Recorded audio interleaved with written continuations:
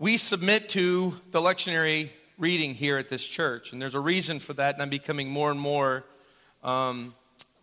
in love with it. And also, we do the morning office and evening office every day, and so it submits to the same reading. And I was looking about 5 or 6 weeks ago about what the text might be today, and I don't know. I just looked at it and said, "You got to be kidding me!" Really? Today's gospel reading is not much unlike the reading that I've chosen today to speak on today is from Exodus chapter 32. And when I began praying for this sermon, I'm going to put the text reading inside my sermon preaching today. But when I started reading this text from Exodus 32, and I began praying for this sermon, I looked and realized quickly I was wading through some of the most hotly contested questions of all theology, Christian theology, across all written Christian theology, across all modern history. And I have 35 minutes to do so. So what I did was I was like, well, let's see. It's common time, kind of. And so I was like, maybe I'll just speak on what is on my heart. And I woke up every morning, and the Lord kept drawing me back to this. And so I started immersing myself in these texts and saying, God, what are you trying to speak to me? I drew as much counsel as I could.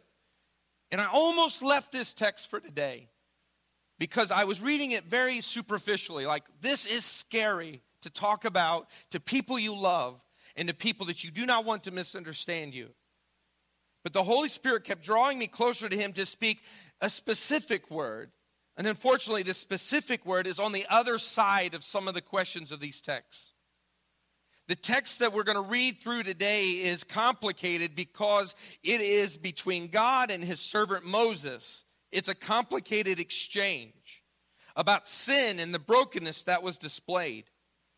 And if you read this text, which we're going to today, it addresses 3 important questions that everyone here asks. No matter how deep you are in Christianity or how uninformed you are of Christianity, when you come here today, you are going to ask some of these questions. 1, is God an angry God? 2, does God really need my input? We do prayers of the people. We talk about praying, but does God really need my input? 3, if so, do I serve an indecisive God? You see, these questions, I want to clarify, are not the point of my sermon.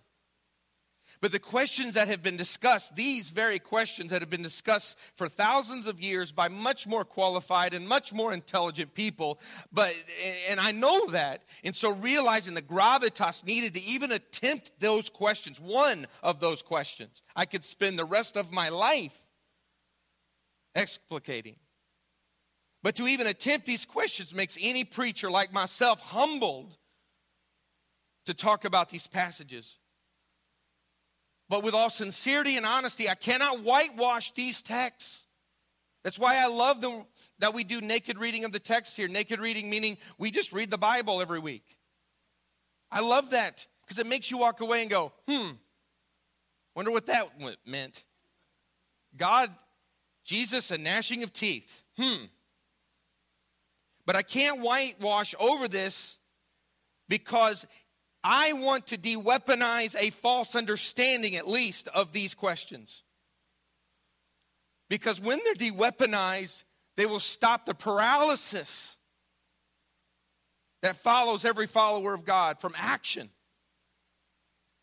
Because when these questions are weaponized wrongly, we are left here in a questioning fog. Is God really listening to me?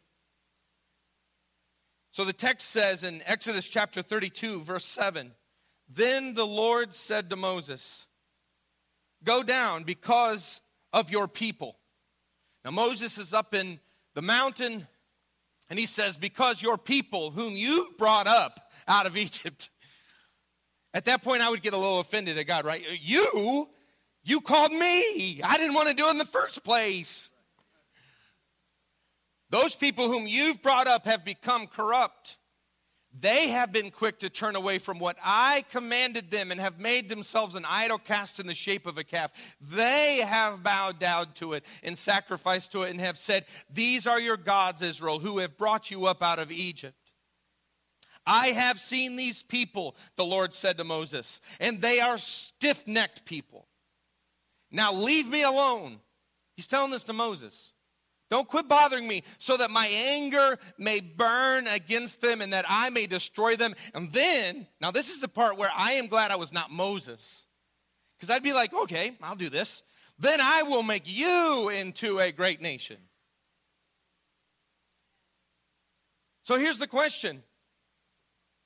Do you serve an angry God?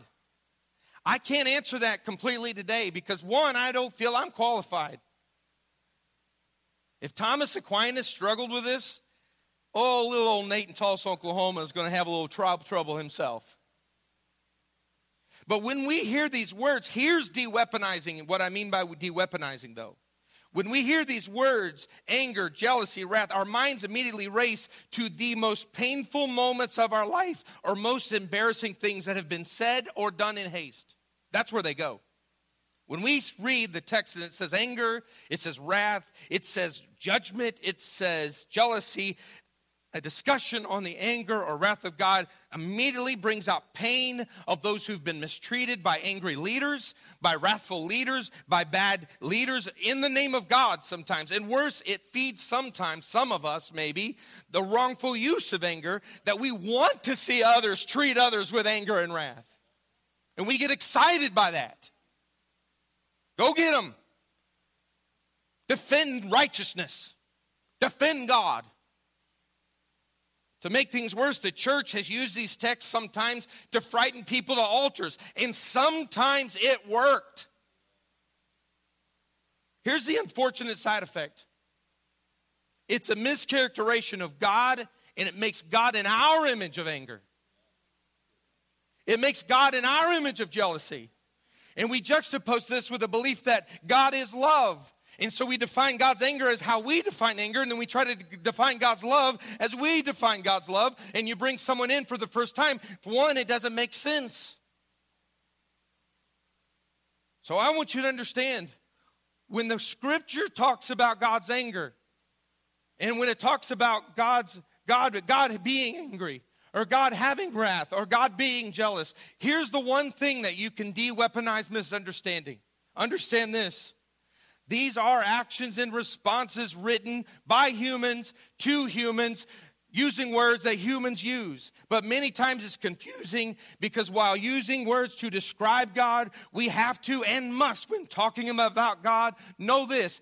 God is not like us, and his ways are not our ways. He does not become vindictive. His anger is not personal. His anger doesn't brew up, then blow up. He doesn't have an emotional reaction against other people he hates. Matter of fact, his anger is actually action, and it's not against you. His anger is a response to sin, the things that separate his creation from him. That's when the Bible talks about anger. It is not at you. It is against the sin that separates us. Matter of fact, James even talks about why it's different. He says, because human anger does not produce the righteousness that God desires. God's anger leads to righteousness. God's response leads to restoration, to preservation, to reconciliation, because that's what God does.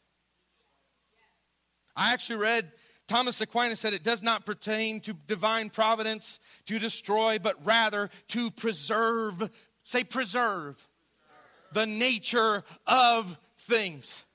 Matter of fact, when the scripture talks about in New Testament about God's jealousy, I'm a jealous God and I am a consuming fire. So many times people have talked about that in context to get us to this altar and raise our hands and say, God, don't consume me. That is absolutely wrong. He's jealous because he desires to commune with every nook and cranny of your life. And the fire of God's love is not meant to destroy you, but destroy every impurity and every sin in our lives so that we can be in communion with him. So his jealousy fire, his fire is not focused at us. It's a fire that's caused to restore us. I don't know if you knew this, but I grew up Pentecostal.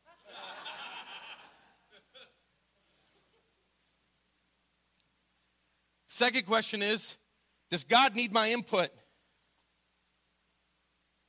The text says this, but Moses sought the favor of the Lord his God. Lord, he said, why would your anger burn against your people, whom you brought out of Egypt with great power and a mighty hand? Why should the Egyptians say it was with evil intent that he brought them out, to kill them in the mountains and to wipe them off the face of the earth, to turn from your fierce anger, relent and do not bring disaster on your people? Remember your servants Abraham, Isaac, and Israel, to whom you swore by your own self, I will make your descendants as numerous as the stars in the sky, and I will give your descendants all this land, I promise you, and I will be their inheritance forever. Moses looks like the good guy here. Now, I'm telling you, this one point right here, what Moses is doing, I could spend the rest of my life explaining its connection. It's humbling. But here's the one thing I want you to take from this.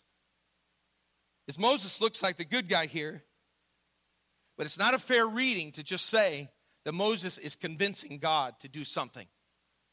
It's wrong. God is interested in forming Moses in such a way that Moses also can act redemptively, pointing and reminding and telling God, not reminding as in God forgot, but Moses is saying, I am interceding to God in such a way that I don't need to defend God to the world. I just need to proclaim to God what I know about God, and saying to God, you are not a God with evil intent. You are a God who remembers and who calls, who reconciles. In this call, God is joining in the heart of God. He's not reminding God, he's joining in the heart of God. And this call is seen throughout the Bible. If my people who are called by my name will humble themselves and pray and seek my face and turn from their wicked ways, then I will hear from heaven and I will forgive their sin and will heal their land. Does God need our input? Absolutely not. But he created us in his image, that when we go to God and we pray to God, he's not asking for our wisdom. He's saying, I'm saying, God, I'm going to proclaim to you what I know about you.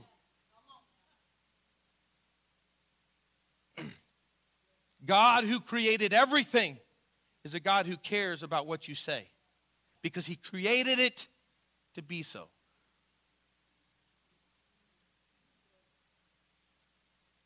I can go to God and pray and say, God, do this, not because I'm manipulating God and by my faith is going to bring the heavens down. No, his glory is already in his earth. It's not about me. I'm not going to bring the glory down with my praise. I'm sorry. But he created us to remind us he cares what we say. Is God indecisive? And then we get to the final part of the text. Then the Lord relented. Some readings saying the Lord changed his mind. That's the most confusing, right? Because my mom didn't even change her mind. With my mom on the way home, on the van ride home after church, my mom played the organ, and I sat on the front row, not because I was more spiritual, but because my mom could actually reach me from the organ if I sat on the front row. Actually, my mom had a room downstairs where I got my spankings after the song service, and my parents have this story. They have this story that my mom picked me up after she got done with prayer worship and was almost to the stairs to the basement in Walkerton, Indiana, and the church heard me scream, "Pray, church, pray." That is a true story. Is God indecisive? No. That's not fair either. Because if you're going to make an assessment about who you think God is, look at what God does, not just what the text says God does. So when God was asking questions and when God was talking to Moses, look at the end. What did God do? That is an honest reflection of the entire story. That truly is making a contextual decision that he's always looking for redemption. Judgment is just the end of a thing. It's going to happen whether you like it or not. The cross tells me that God is always looking for redemption. That's what it tells me.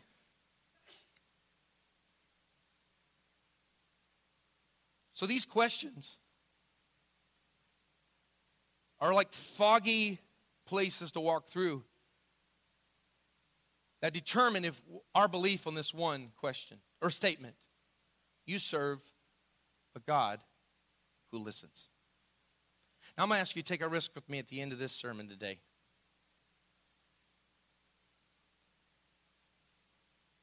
But before we can take this risk together, you need to understand with me, we serve a God who listens. I'm saying all this to say, however you want to cut it, from any angle we arrive at one simple conclusion: yes, we live in a broken world, but we also serve a God whose concern for humanity pulls him in to listen to those who call in his name. And even through all things will end, even though there will be an end to all things, somewhere in the middle, our intercession, our prayers matter. Because we serve a God who listens.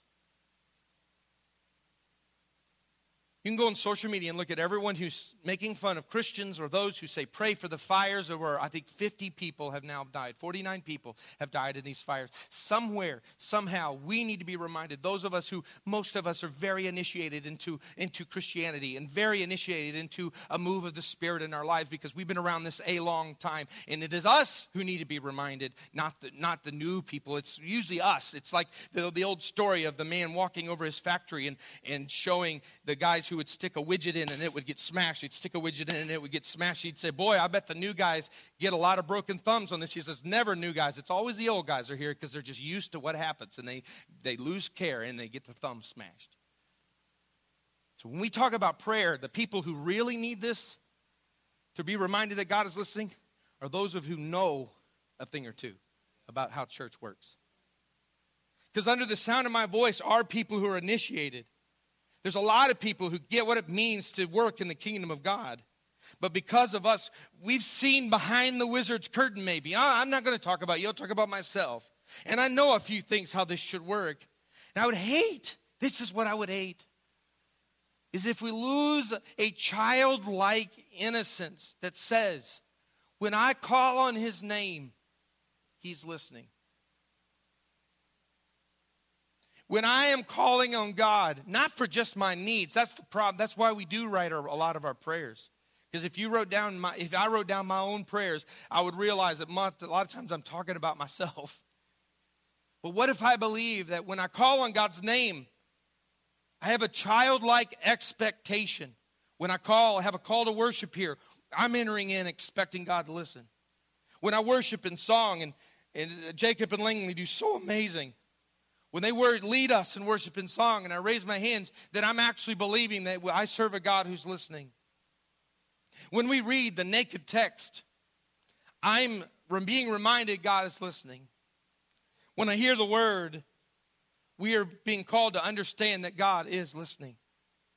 And when we say prayers of the people, man, that little part of the service is so unique. Not quite yet. Not yet.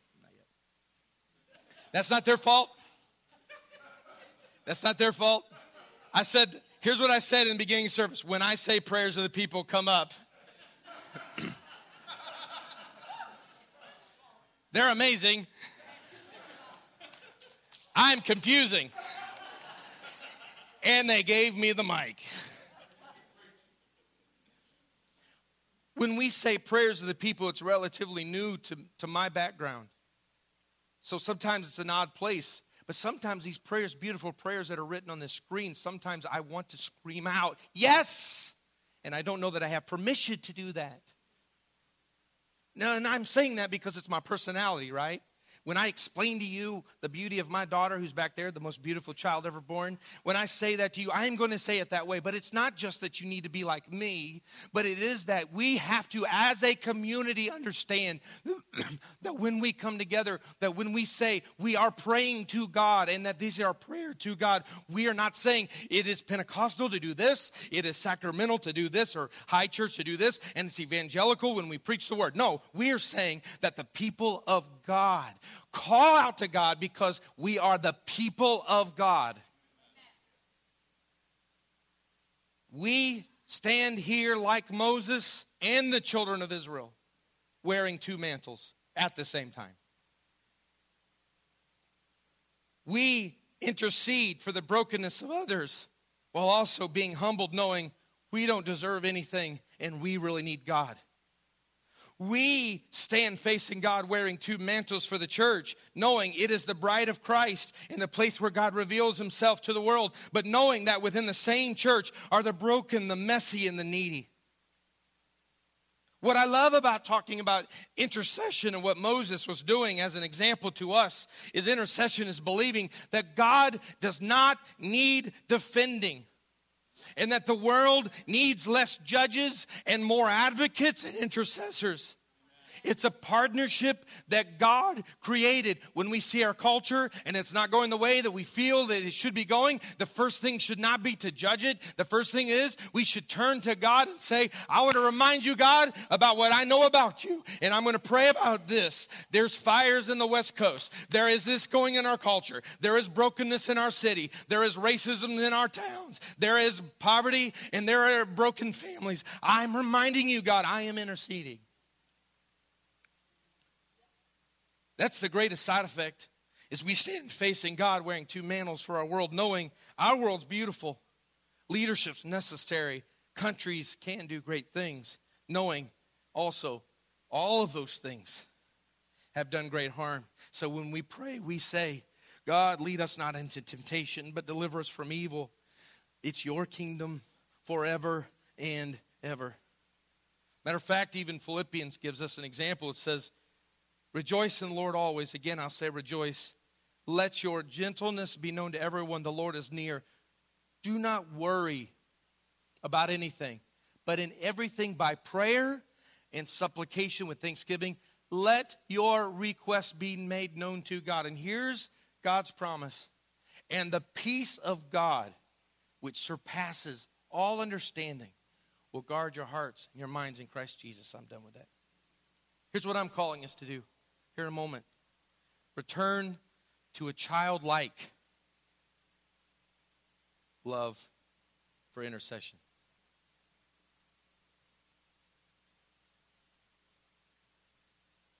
In other words, don't confuse, and I heard this quote this week in New York, don't confuse liturgy as dead. Liturgy can only be true or false. The work of the people, what we do here in this church, can only be true or false. People are dead or alive.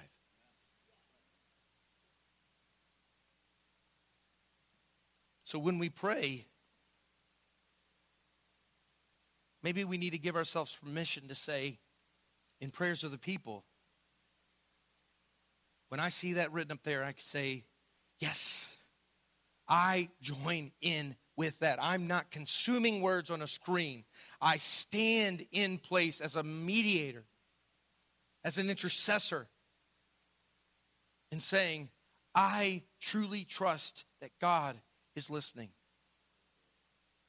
Intercessory prayer, I think, should be lively.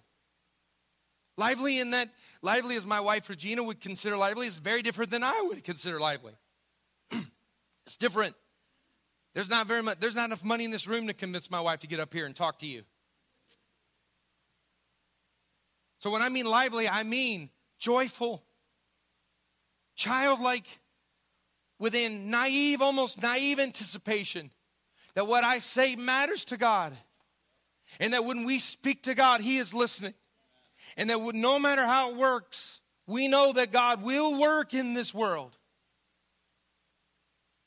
See, we use the word around here, convergence. And here's what I don't want you to misunderstand. Convergence is not, we've got a bunch of evangelicals and a bunch of Presbyterians and a bunch of Pentecostals.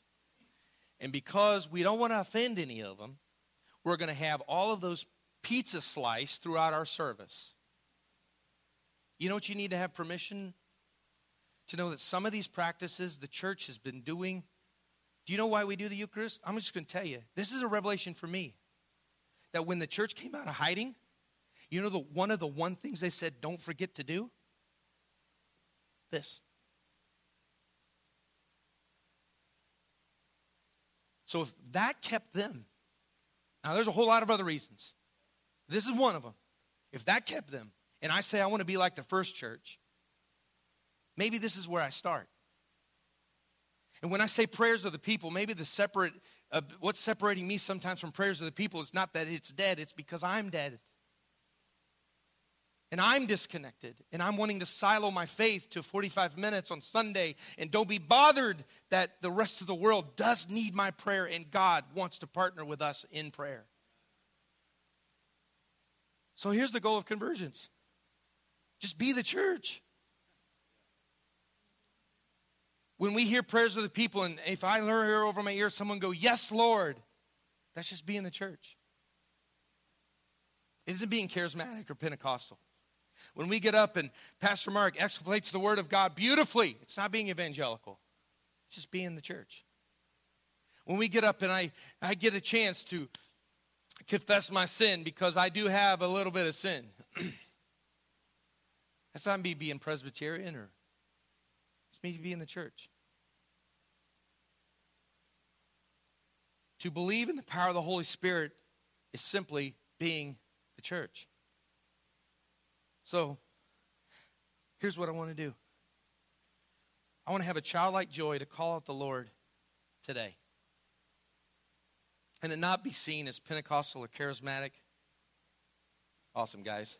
I didn't even say prayers of the people. It's simply us interceding. Here's what I want to do. Prayers of the people, in a moment we're going to do the creed.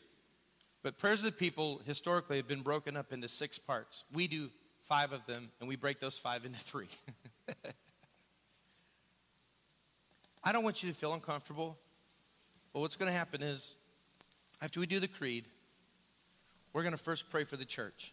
And what I want you to do is, to your person to your right or your left, we're just going to do extemporaneous prayer for just a few moments. And we're going to pray for the church. If you're in the quiet and not comfortable with that, don't feel that. That's all right. Us Pentecostals got told we had to come to a table at some point. Everything's new. And then we're going to sing, You Hear Us Calling. And we're going to sing, then I'll have a prayer up there. And I want you to respond with me this prayer. Then we're going to sing Here You Hear Us Calling. And then the second prayer we're going to pray today is we're going to pray for our world. Whatever God is putting on your heart, but we're going to pray. We've got a lot of needs in our world right now. Amen? Then we're going to say a prayer together. And then we're going to do You Hear Us Calling. And then finally, you know that to your right or your left, we have great needs in this church right now. We have people needing jobs in our community. We have people needing clarity. We have grave needs in this church, in this community. And I did youth ministry for 15 years, and I can count on one hand how many people left our youth ministry because they didn't agree with my theology. I lost count how many times people left my community because they felt like no one in that community really cared what they were really needing. Raise your hand if you know what I'm talking about. Yeah. So we're going to close. We're going to pray for our community. We have a prayer, and then we're going to sing together. So let's do this creed. Stand together.